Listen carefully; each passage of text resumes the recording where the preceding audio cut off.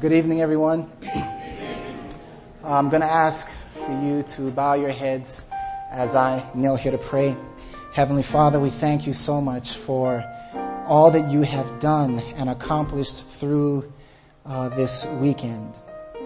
And Father, as we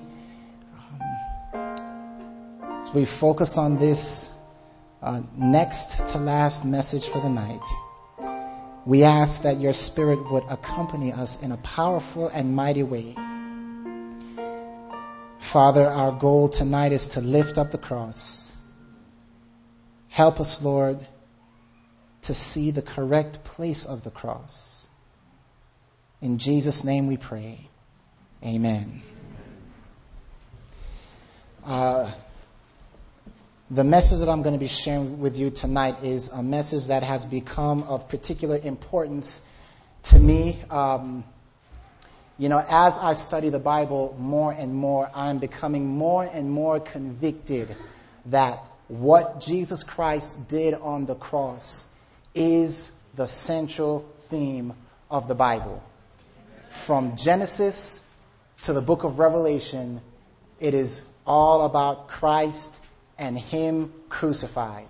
Christ and Him lifted up. And this particular message I've entitled, His Death Shall Bring. His Death Shall Bring. And this, again, has become this particular message has become so crucial in my own mind. I felt as I was wrestling with what to share with you all throughout my 4 meetings, now 5, this message, the Lord put upon my heart that this had to be one of those messages. And I'm praying more and more that as I speak more and more, that all my messages will be cross-centered. Will you pray for me that I could do that? I mean, I want to, preach a message on the 7 trumpets and have people just weeping about Jesus. Is that?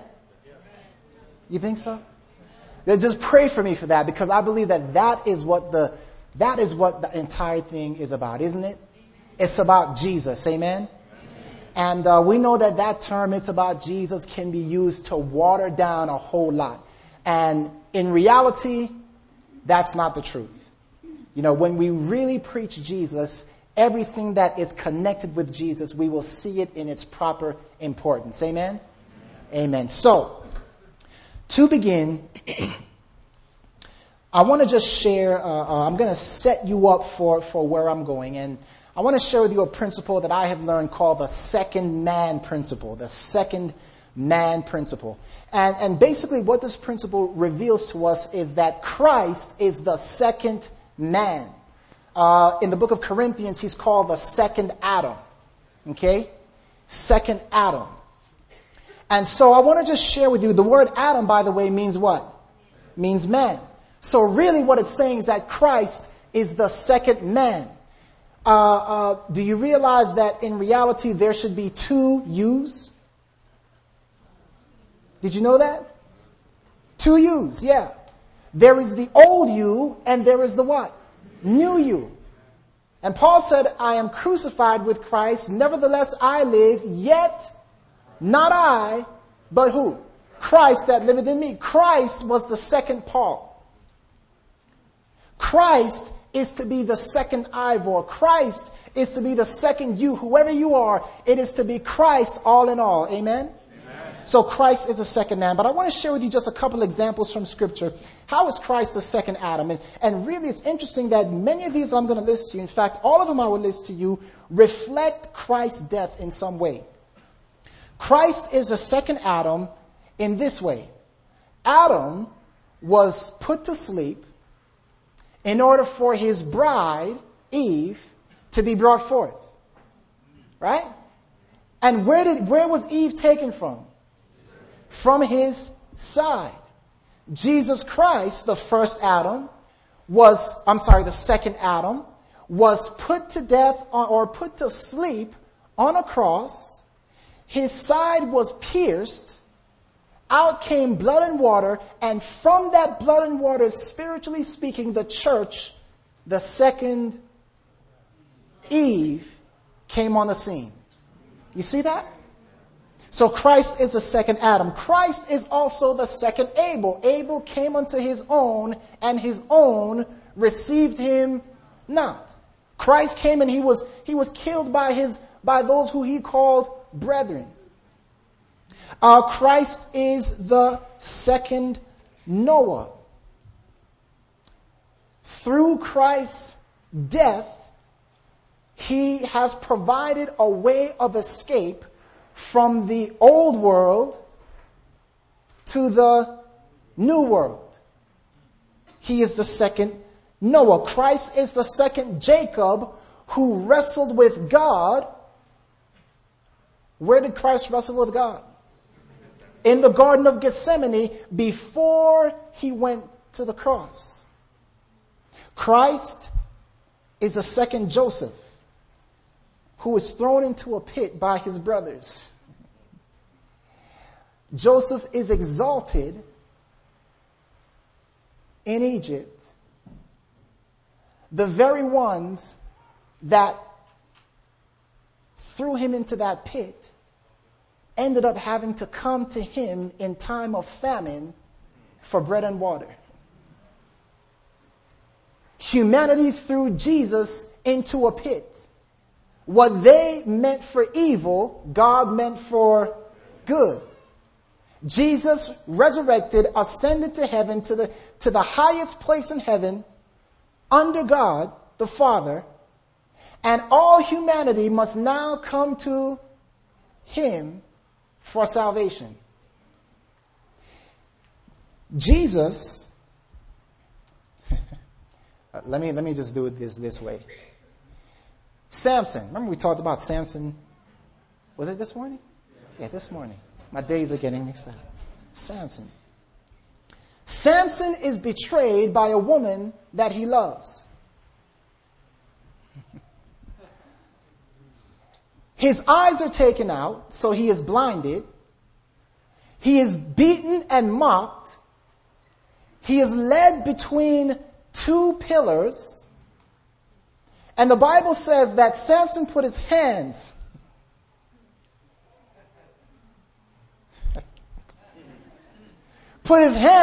upon those two pillars. The Bible actually says that Samson bowed his head and pushed.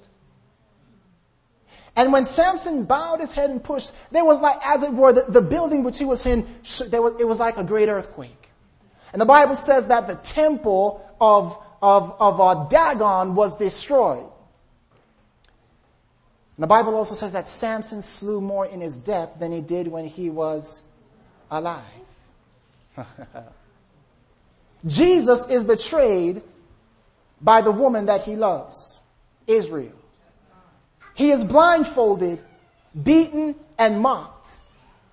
He is led between two crosses. The Bible says he bowed his head and gave up the ghost. And when he did that, there was a great earthquake. And in that great earthquake, Jesus saved more in his death than he did when he was alive. And by the way, as for the temple of Dagon, you realize that Jesus died on that skull-shaped hill called Golgotha. That temple-shaped hill called Golgotha, which symbolized the temple of the dragon. You didn't get it. So that when Jesus died, the temple of Lucifer, the skull-shaped hill was broken apart, symbolizing that death blow spoken of in Genesis 3:15. He will bruise your heel, you will bruise his what? His head. So as we look through Scripture, we find that Jesus is really all there. You know, no, I hate to do this, but I'm going to do it. You know, how many of you remember Waldo? You remember Waldo, right? When we were little kids and find Waldo, and you would look for these pictures and everywhere you see, Waldo was there somewhere. Well, beloved, listen, in the Bible, right? Waldo's not there, so don't look for Waldo. Jesus. Everywhere in the scripture, it points to Jesus. So our question is, how can I find Jesus? Where can I find him? And when we begin to look for Jesus, we're going to find those precious gems. Amen? Now let me share with you in Genesis chapter 5, another amazing prophecy. In Genesis chapter 5, the Bible speaks of the descendants of Adam. Genesis chapter 5, the Bible speaks of the descendants of Adam, and they are given in this order. Let me read them quickly. They are Adam, Seth, Enos, Canaan, Mahalalel, Jared, Enoch, Methuselah, Lamech, and Noah. Now, all these names carry meanings, and it's just really interesting. I will read the meanings of these names in their order given, and you will see that in these very names is a prophecy of salvation. So here it is. Adam means man. Enos means wretched fallen man. Canaan means lamenting. Mahalalel means the blessed God. Jared means shall descend. Enoch means teaching, dedicated, disciplined, obedient unto death. Methuselah means his death shall bring. Lamech means power, or some say it means the afflicted. And Noah means rest and comfort. So if we read it straight down, it would read, man, wretched fallen man, lamenting. The blessed God shall descend, teaching, dedicated, disciplined, obedient unto death. His death shall bring power, or the afflicted rest and comfort. Finding Jesus. Maybe I should call a message. I find it. No, we're going to stick to his death shall bring. Jesus is everywhere, beloved, in the scripture. Let me focus in on the name Methuselah, meaning his death shall bring. Now, Methuselah was 187 years old when he had Lamech. Lamech was 182 when he had Noah, which would make Methuselah 369 years old when Noah was born. Methuselah was Noah's grandfather. Noah preached 600 years. I'm sorry, let me rephrase that. Noah lived 600 years, but the flood that he preached about came in the 600th year of his life. So that would make Methuselah how old when the flood came? 969 years old. The name Methuselah means what? His death shall bring. And how interesting it is that in the very year that Methuselah died, the flood came. So Methuselah was in essence a walking prophecy. His death shall bring. It's almost as though the people may have had some sense that this Methuselah, the oldest living man, something was peculiar about his name. Noah's here preaching, the flood is coming, the flood is coming, the flood is coming. And in the 600th year of Noah's life, Methuselah dies. And everybody says, his death, what is his death going to bring? And in that very year, what happened? The flood came. Well, Methuselah is a type of Jesus. Methuselah is a type of Jesus. His death was to bring. And what the Bible lets us know is that when Jesus died, he brought a couple of things. Number one, he brought reconciliation. Romans 5:10. Can anybody say amen to that? When Jesus died, his death brought reconciliation. In Romans 6:23, his death brought us eternal life.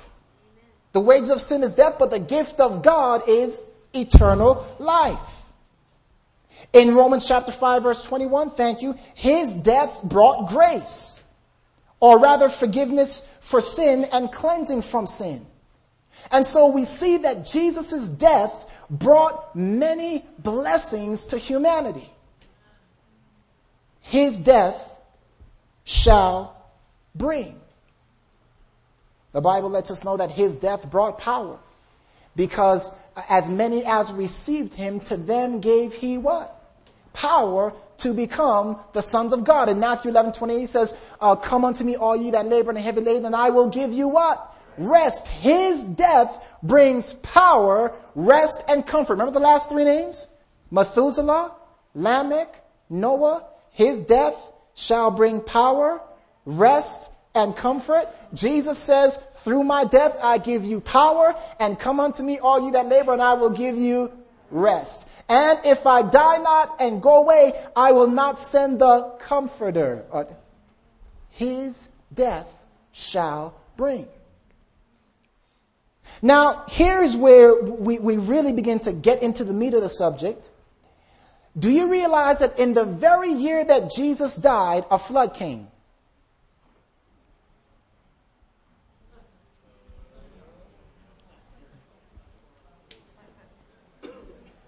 Remember John chapter 16, Jesus said, if I go not away, I will not send the Comforter unto you. And what he was saying was, if I don't die and be resurrected, I cannot send the Comforter unto you. Well, in Acts chapter 2, he tells the disciples to pray because a flood is coming.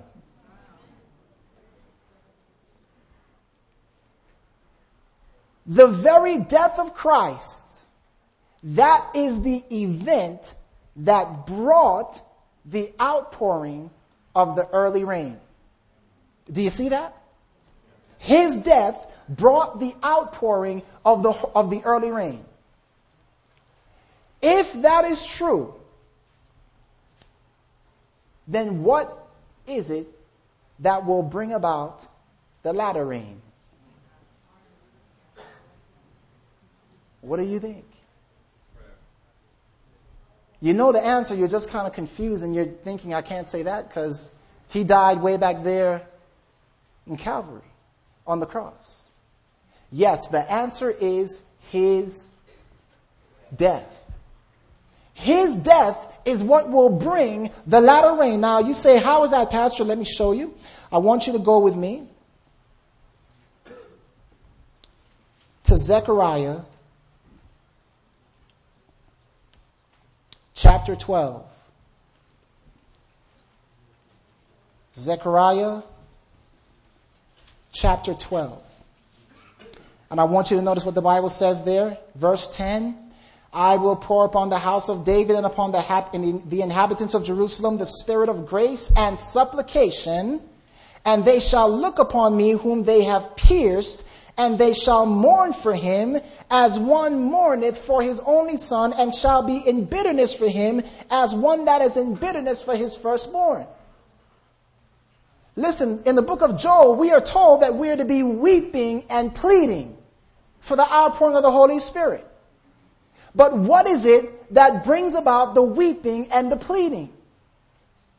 It is when we see what our sins have done to him whom we have what? Pierced.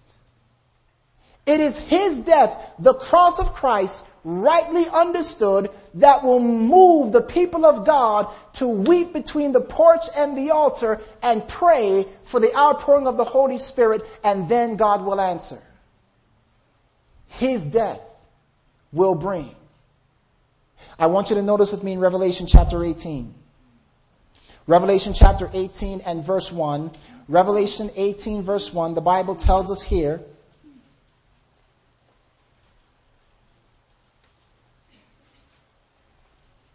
after these things I saw another angel come down from heaven, having great power, and the earth was what? Lightened with his glory. We understand as Seventh-day Adventists that this angel represents the latter rain. And that this angel is to add his voice to, or add power to the what? The three angels' messages. And so something about this angel is to add glory and power to the preaching of the gospel as we understand it in relationship to the three angels' messages. And you say, what could that possibly be? Let me show you Habakkuk chapter 2. Turn there with me very quickly. Habakkuk chapter 2.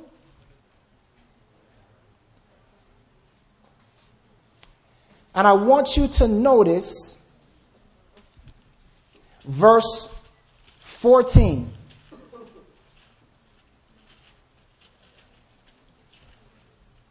Chapter 2, verse 14. Listen to what the Bible says here. For the earth shall be what? Filled with the knowledge of the glory of the Lord as the waters cover the seas. So is there a flood coming according to this verse? There is a flood coming that is to cover the earth as the waters cover the seas. We understand that this flood is the latter rain, but what is it in particular? It says it is the knowledge of the glory of God. What does that angel in Revelation 18 descend with? Two things. Glory and what? Power.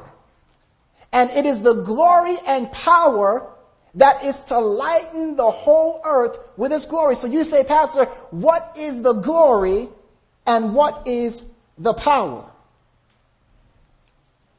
Go with me to the book of Galatians chapter 6. Galatians chapter 6.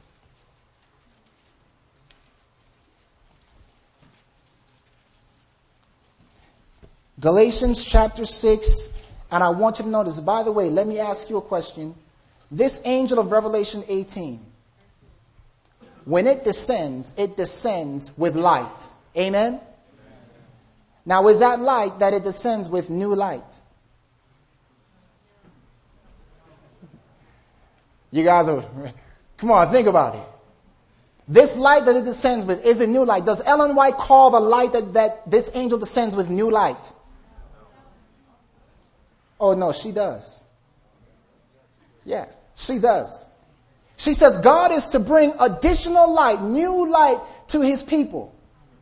This angel of Revelation 18 is to enlighten the world with its glory. We are told that something about this angel will be new to the people of God.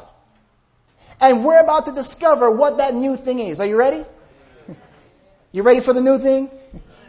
Here it is. Galatians chapter 6 and verse 14. Listen to what the Bible says. But God forbid that I should glory, save,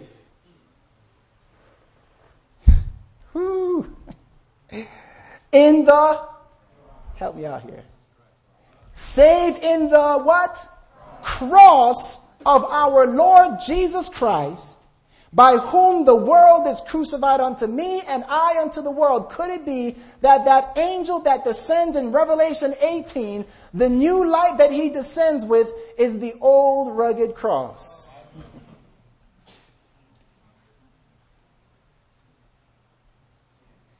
Could it be that glory that is to fill the earth is nothing more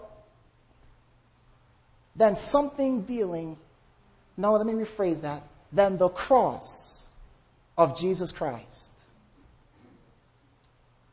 Okay, well, you say, well, I don't know about that, Pastor. Listen, let's go to another verse. When Moses asked God to show him his glory, remember that story? Exodus 33, verses 14 through 16. Moses said, show me your glory. And what did God show Moses? His backside. He covered him. And what did he do? How did he show him his glory?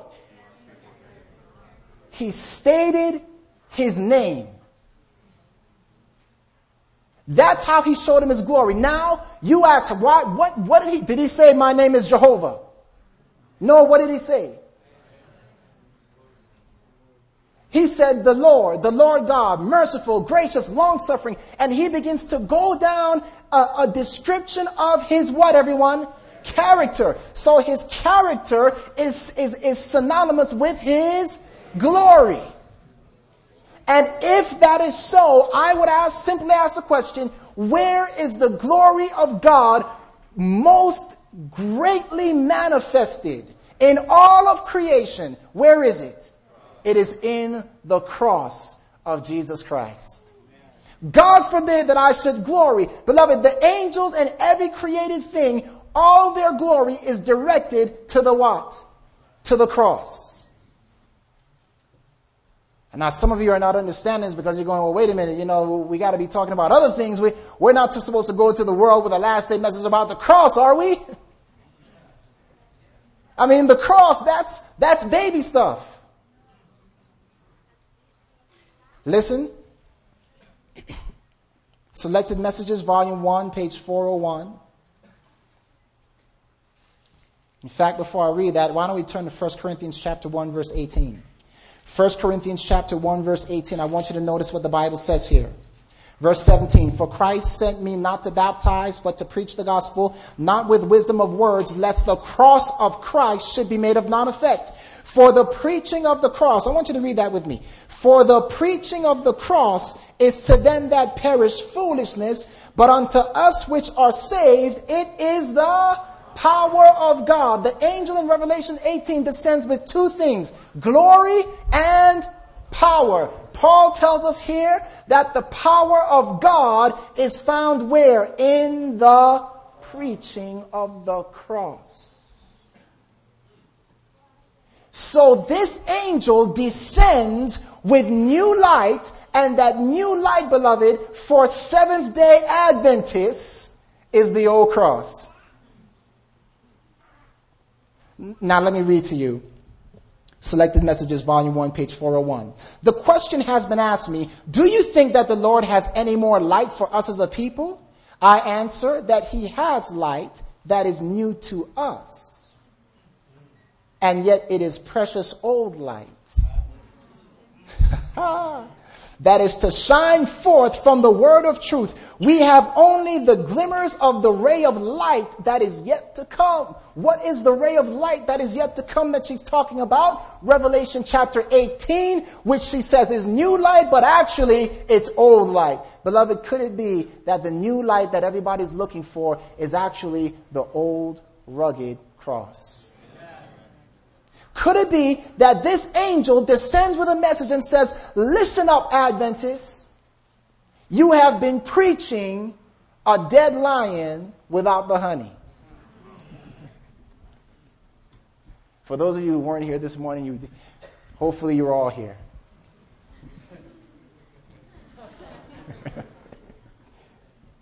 Could it be that this angel descends and says, listen, focus. If you want to hit your target. I used to shoot when I was little. Not little, but little.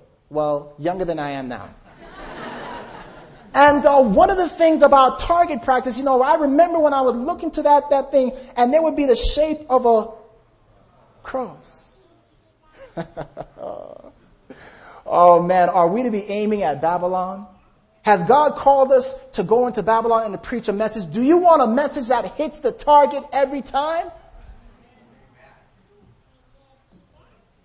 Let the cross be the focus of the message. And we are told that it will hit its target. Christ's Object Lessons, page 415. The last rays of merciful light, the last message of mercy to be given to the world is a revelation of his character of love. The children of God are to manifest his glory. Where is that glory found? In the cross. In their own life and character, they are to reveal what the grace of God has done for them. Beloved, we are to lift up the blood-stained banner of Jesus Christ. Amen? And when we go forth under that blood-stained banner, we are going to have a powerful effect. Now listen, what is so important about the cross for God's people? How is it that through the cross we can experience that latter rain and go forth in this generation to preach the gospel? Well, the glory or the character of Christ is revealed in the cross, number one, in this way. When Jesus was on the cross and his enemies were laughing at him and mocking him, what did Jesus pray to his Father? Father, forgive them, for they know not what they do.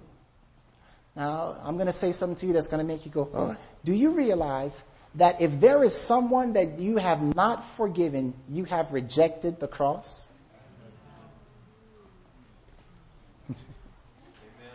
Do you realize the cross? What is a flag? What is a flag? A flag, when you see a flag, that flag stands for certain principles. Amen? So when we see the American flag, what do we think of? We think of certain principles that flag represents. Likewise, the bloodstained banner is the flag of heaven. Did you get that? And that flag represents certain things. It represents the very character of Christ. So when the Bible says that Jesus forgave, on that Father forgive them for they know not what they do, if we refuse to forgive one another, if we hold grudges against one another, we are rejecting our citizenship. We are rejecting the very cross. We say, the cross. That's the simple thing. No, beloved, the cross is everything. So, we must understand that we are to forgive one another, number one. Number two, Matthew 27, verse 42, numerous times Jesus was tempted to come down from the cross. You remember that? If you be the Son of God, do what? Come down from the cross. Come down from the cross. But Jesus refused to do what? Come down from the cross. How does that reflect the character of Christ? Very simple. Christ's character on the cross revealed that there was never a reason to give somebody a piece of your mind.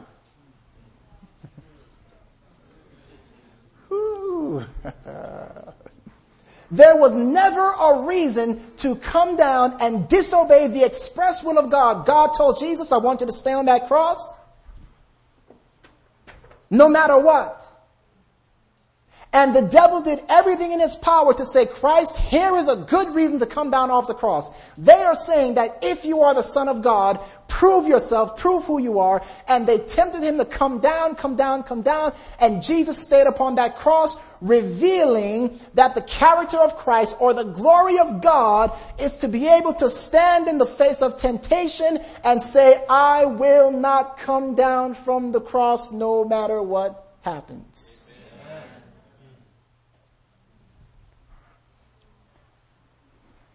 To jump down off the cross. What'd you say? Hold on 1 second. Let me take these things out. What'd you say to me? Come on, how many times do you come down from the cross?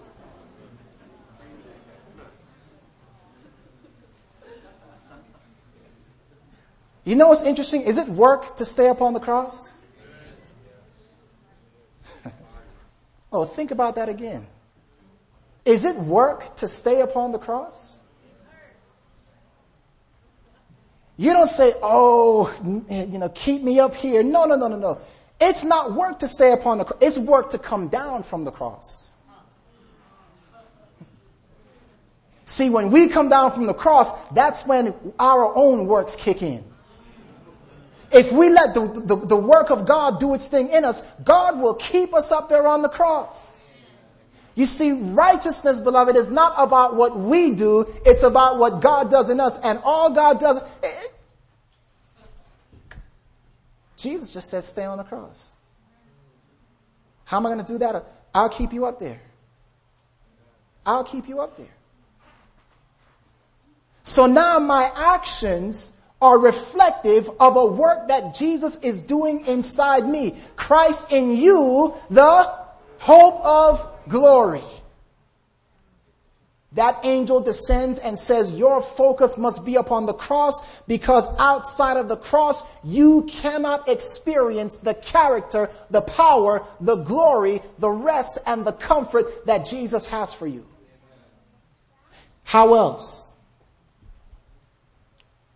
John 15, verse 13, Jesus tells us there, greater love has no man than this, than he what?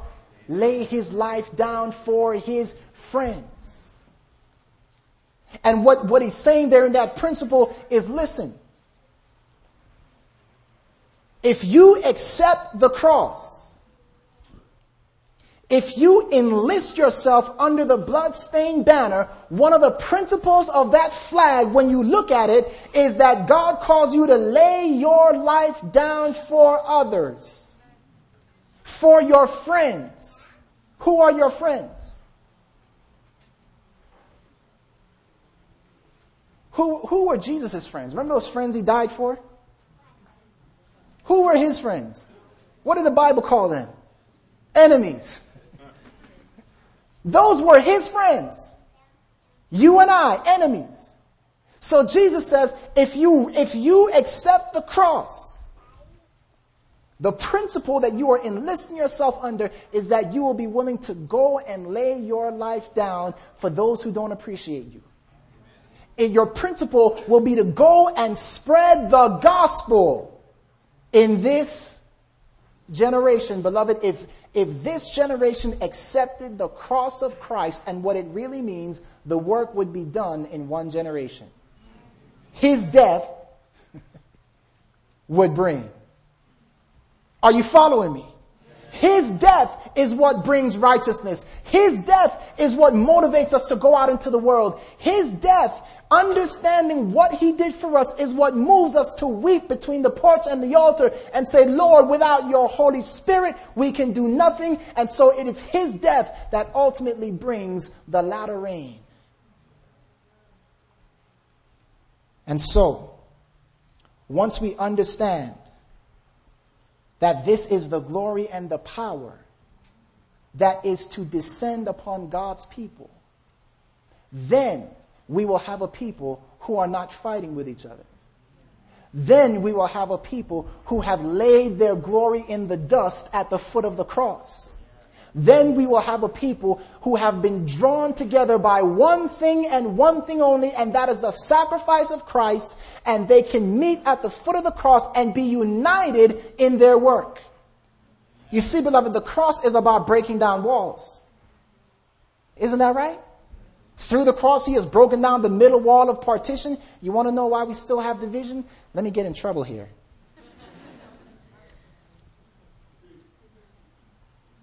You want to know why we still have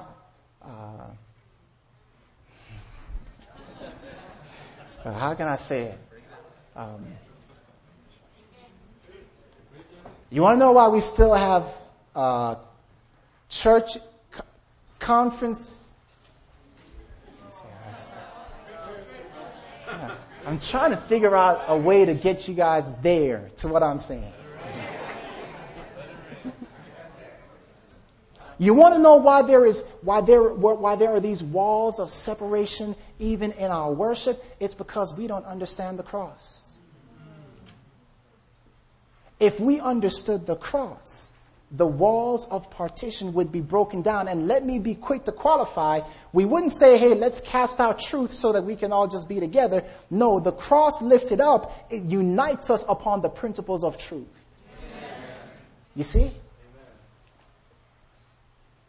So God's people are in need of understanding the cross as the center of the message. Now listen to this powerful statement found in Gospel Workers, page 156. Of all professing Christians, Seventh-day Adventists should be foremost in uplifting Christ before the world.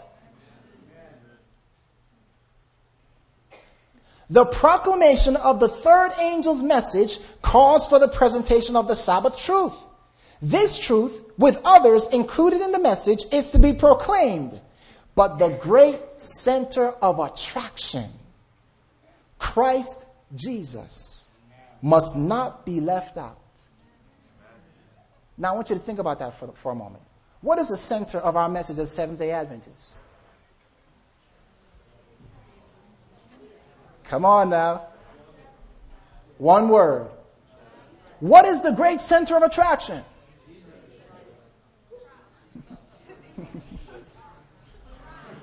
Sabbath. Sabbath. Of course, in connection with the Sabbath. All these things are to prove the Sabbath. Notice what Ellen White says. of all professing Christians, Seventh-day Adventists should be foremost in uplifting not the Sabbath, not the law of God, but Christ to the world. Now, I will qualify that, so don't get up and walk out. But isn't that a shame? That some of us would actually be threatened by talking about the need to lift up the cross? Do you see how far we have come? Or rather, how far we have gone? In wanting so much not to be like those other churches out there, we have almost distanced ourselves from the cross. Said, oh yeah, we all agree on the cross. I'm going to tell you something. We don't agree on the cross.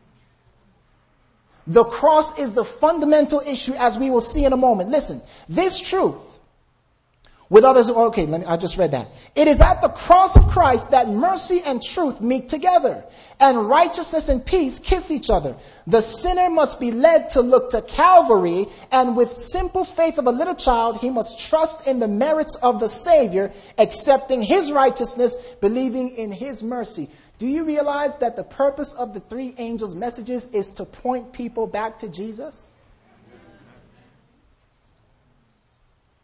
That is the purpose of the three angels' messages. It is to point people back to Christ. Why? Because He is the only one that can take away your sins. We don't just go and say, you're guilty. What am I going to do? Keep the law. See, for us, that's the remedy. If you keep the law, then you'll be good. You'll be all right. That is not the remedy, because by the deeds of the law shall no flesh be justified. So the three angels' messages are given to point people back to the Lamb of God, back to Jesus Christ, so that He can empower them. He can bless them with His death. The merits that come from His death can be actually exercised in the way that He meant it to be. The world misunderstands the purpose of the cross. And let me show this to you now. Listen, did you realize that the controversy in the last days will be over the cross? And I can show that to you from the book of Revelation, which I'm going to do now. Revelation chapter 13 and verse 8. Notice what the Bible says here. Revelation chapter 13 and verse 8. The Bible tells us, and all that dwell upon the earth shall worship Him, whose names are not written in the book of the life of the Lamb, what? Slain from the foundation of the world. Now listen. What did we just read? If you are not in the Lamb's book, the Lamb that was what? Slain. If you are not under that blood-stained banner, if you do not rightly understand and accept that sacrifice of the Lamb, you're going to end up worshiping the beast. All whose names are not written under that blood-stained banner, all who do not understand the true principle of the cross, will end up worshiping the beast. Let me show you another one. We're going to turn there, Revelation 12:11. You know it. They overcame him by the blood of the Lamb. What does the blood of the Lamb symbolize or speak about? It speaks about the sacrifice of Christ, the cross. How is it that we overcome in the last days? Very simple. The cross must become the center of our lives.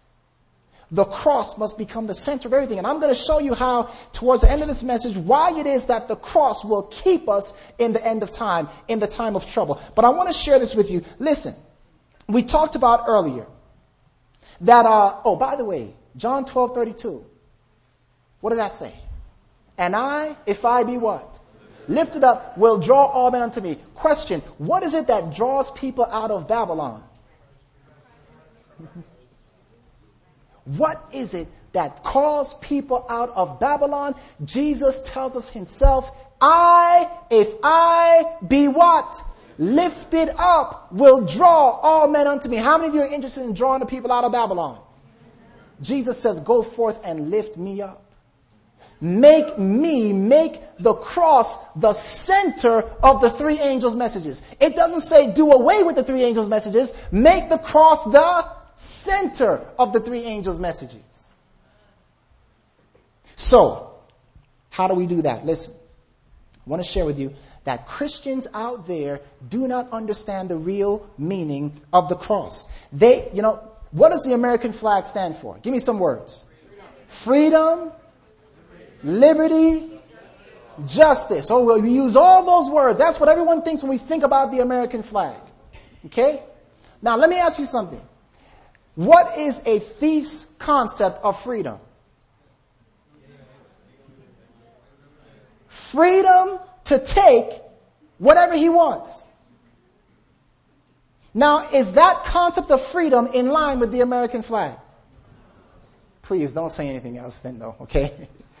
No, that is not in line with the principles of the American flag. In fact, that would be, let's say that somebody looked at the American flag and said, oh man, this flag stands for communism, dictatorship. You would ask the question, what flag are you looking at? Right? That would be anti-American. It would be anti-flag. We might say to be anti-flag or to be anti-American is to be anti-what? Anti-flag. Isn't that right? To be against America is to be against what that flag stands for. Anti-American is to be anti-flag. American flag. Well, listen, when the Christian world looks at the blood-stained banner, do you realize that they see something different than Seventh-day Adventists? See, we say, yeah, the cross, let's not, the cross, we all agree with that. Let's deal with the real issues. No, beloved, we disagree on the cross. That is the fundamental disagreement. Listen, there are 3 reasons that we can give for the death of Christ. Number 1, we understand that Christ died for guilty humanity, right? He died for mankind, and so as we look upon that cross, we see that mysterious victim, Ellen White calls him. He's on the cross, he is dead. We wonder why, and the answer is he died for our what? For our sins. We know that the cross is designed to solve the sin problem, right? Behold the Lamb of God which taketh away the what? Sins of the world. So the question is, what did the cross symbolize? In other words, what would God use the cross to get rid of? We have one option. God could have gotten rid of guilty man. Because that was the problem. Anybody guilty in here? God could have gotten rid of us and just wiped out the entire human race. But you know what he did? He said, I could do that, but, and John says, for God so loved the world that, now watch this, between guilty humanity and his son,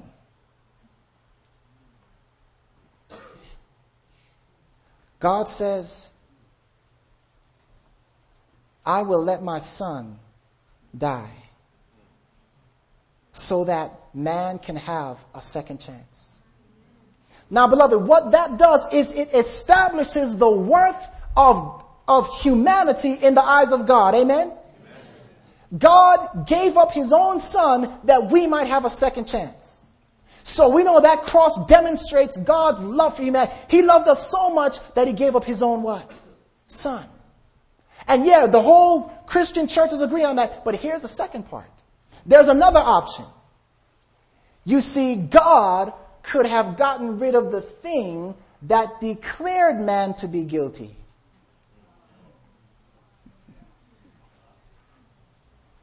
What is that thing that declared man to be guilty? The law of God. And guess what the Christian churches see when they see the bloodstained banner? Freedom! Can't you see we are free? The cross of Christ has gotten rid of the thing that declared us guilty. And beloved, the Christian church has a faulty view of the cross. Now listen to this. Jesus had an option. He could have, in fact, the Bible tells us in 2 Peter that the angels that sinned in heaven. Now, what does sin mean? Sin is what? Transgression of the law. So here you have angels in heaven that sinned. They had broken God's what? Law. So now God is faced with a choice. Either he can get rid of his law so that the angels will no longer be what? Guilty. Or he can keep his law and ask the angels to leave. And beloved, between the law of God and between the angels, God reverenced his law so much, the Bible says, for if God spared not the angels. Now let me ask you a question. If God did not change the law for angels,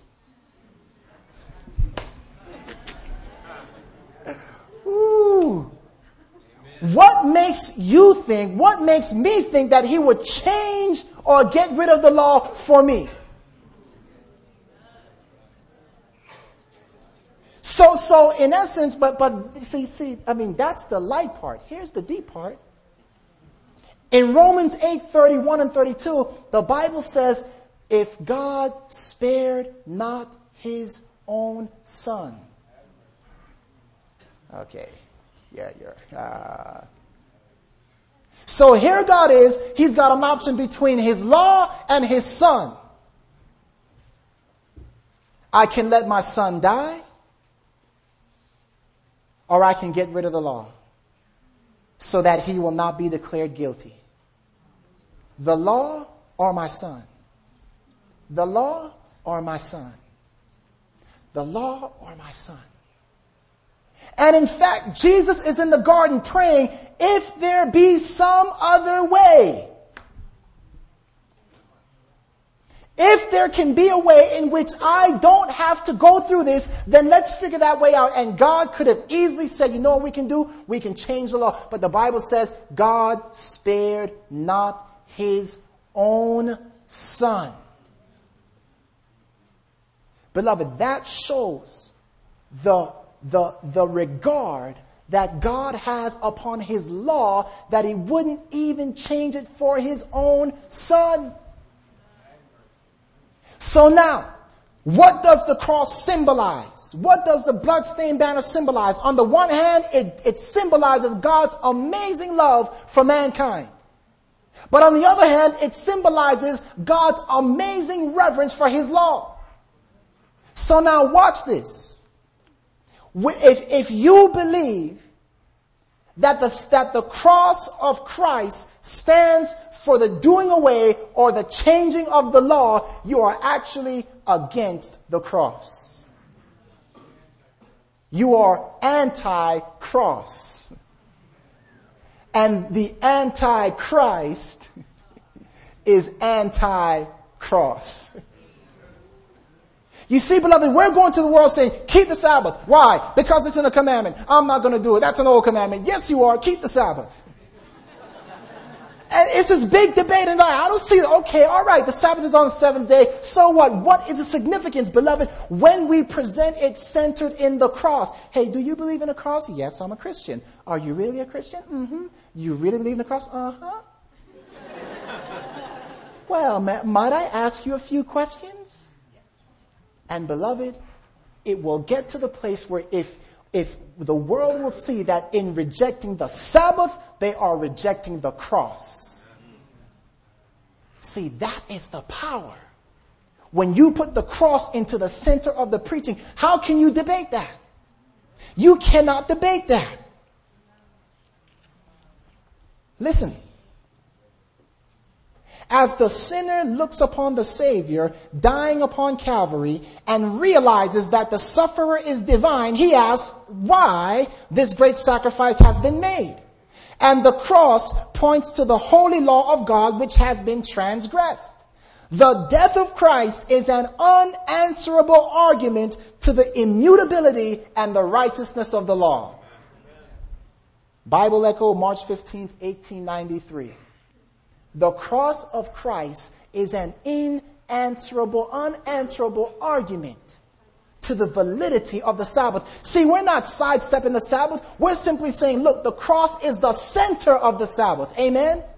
And when we add, beloved, that angel of Revelation 18 descends with glory and power saying, put the cross into your preaching and watch what it does. People will not be able to gainsay, they will not be able to argue against it, and multitudes will come out. But it's not just a message of preaching, beloved. We've got to live the cross. We can't just preach and not live the cross. The two go hand in hand. Presenting the cross of Calvary, we are to cry, behold, the Lamb of God, which taketh away the sin of the world. When we shall cease to trust in man and shall make God our efficiency, we shall see the earth filled with the glory of the Lord as the waters cover the seas. We're talking about the cross, beloved.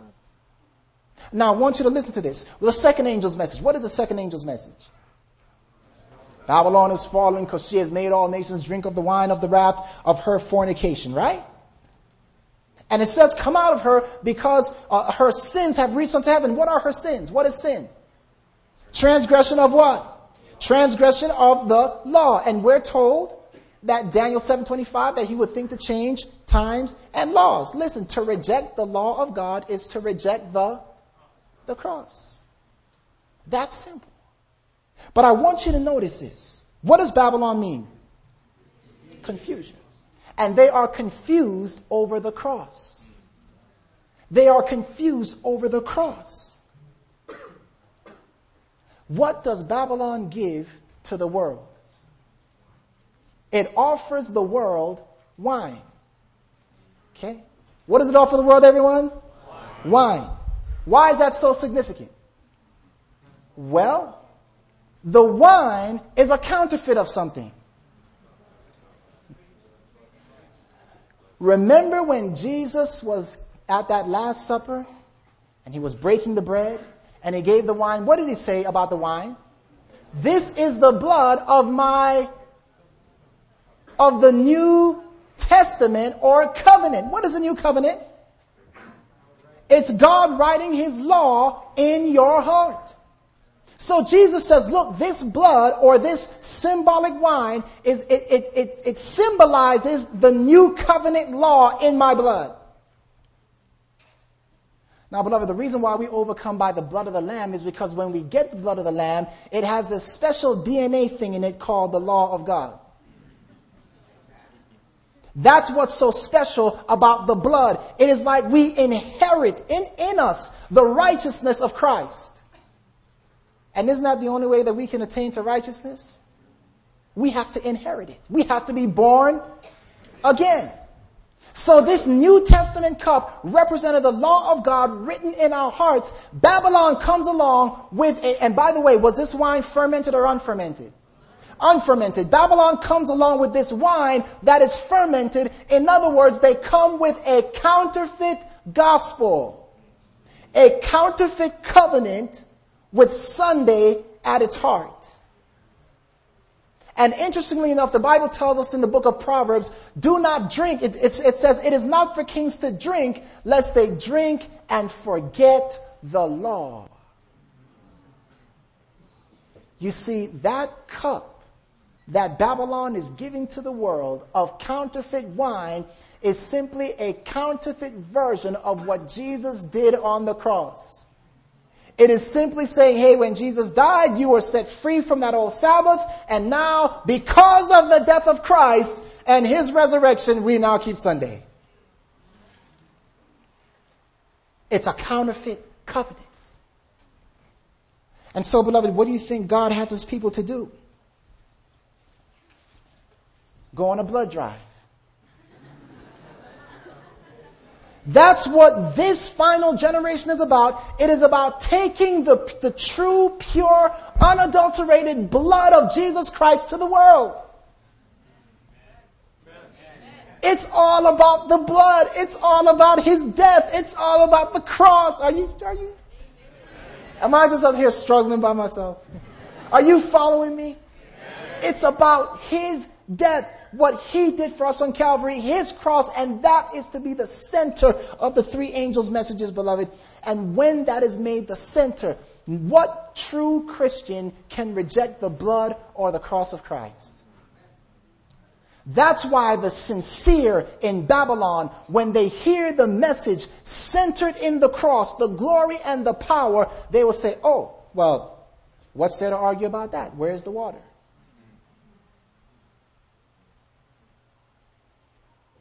And now, the third angel's message. We're going to close on this. The third angel's message.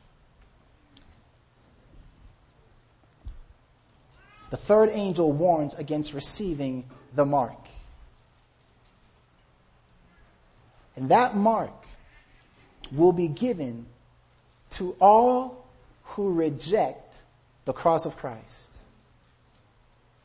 All who reject what Jesus did for them on the cross, which is the center of the gospel message. All who reject what Christ did. In fact, I'm just thinking now, I found a beautiful quote yesterday and I don't remember where it is. All I remember is that it says that all who are lost in the last days, from the pen of Ellen White, all who are lost in the last days will be all who are lost in the last days will be lost as a result of rejecting the sacrifice of Christ. Listen, in the last days, the cross is going to be the central issue. God's people must learn how to stay upon the cross. See, the whole controversy is going to be about this. Is the cross powerful enough to keep a person from going against the will of God? That's all it boils down to. Is the cross powerful enough so that when we're in the last days and we're on that cross and the world is doing everything they can saying, come down from the cross. You don't have money to buy or sell. Come down from the whole argument is come down from the cross. I just made up a phrase, cling or sin. Cling or sin. Cling to the cross. You have two options. You can either cling or you can sin. In the last days, the devil will say, come down from the cross. And if we refuse to cling, we will end up sinning. We will end up going against the very will of God. Beloved, the cross of Christ represents death to self. Anybody know what a flat line is? The cross of Christ, beloved, represents a spiritual flat line where God calls us to say, I want you to learn how to die and to master dying to self. So that no matter what the devil does, all he gets in response is, this guy's not responding. And they'll try to do everything. The time of trouble is about Satan trying to resuscitate. Mouth to mouth. If he can just breathe his spirit into you one last time and bring you back to life. Beloved, listen. There are two death decrees in the last days. Did you know? You didn't know it. There were two.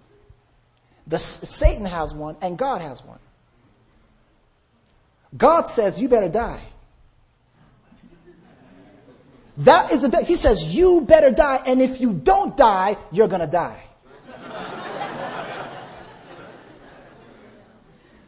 That's the death decree. And so it all revolves around his death. Those who say, Lord, I would rather die than die. I would rather die than die. Those are they who have understood Methuselah. His death is going to bring me through this. His death is going to keep me on the cross. His death, what he did for me, is going to keep me faithful in the last days. Not myself, not my works, but what he did for me. His death is what is going to keep me from bowing down before the image of the beast. His death is what is going to keep me from receiving the mark. His death, beloved, will bring. And so that angel that descends says, church, I know you've been preaching the three angels' messages. I know you've been preaching your prophecy. I know you've been preaching we've got to get the victory over sin. I know you've been preaching all these things, but I want you to add a special ingredient into your preaching. And watch what it does, not only for the message, but what it does for you in your own heart. Amen. Beloved, his death will bring the rain. His death will bring the flood. I got a special appeal. You are alive. You're alive. You're alive to the things of this world. You are alive. You are loving the things of this world. And you hear the voice of Christ calling you tonight saying, son, my daughter, my death can bring you out of what you are loving right now. My death can draw you from the world. If I be lifted up, beloved, I believe this message lifts up Christ. If I be lifted up, will draw you unto me. And you've got some that you're struggling with, or some decision that you need to make in terms of coming closer to Christ, and you are wrestling with that decision. And tonight you hear the voice of God saying, I am calling you, my son, my daughter, to flatline. To flatline.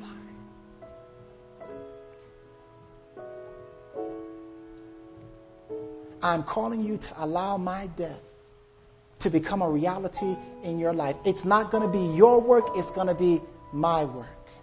I will work it through you. You know, isn't it a fearful thing to die? Isn't it a fearful thing to die? It is. Nobody wants to die. Self doesn't want to die. But Jesus tells us that unless we die, we will not be able to connect with him. So tonight you're saying, Lord, I want to die. I want to die. And this is not general. I'm talking about for those of you who are dealing specifically with giving your heart fully to Christ. Lord, I heard your voice tonight and I want to die. Would you raise your hand? I heard your voice tonight and I want to die to self. I want your death to bring the power, rest, and comfort that I need in my life. Beloved, I believe that this is the generation. This is the generation.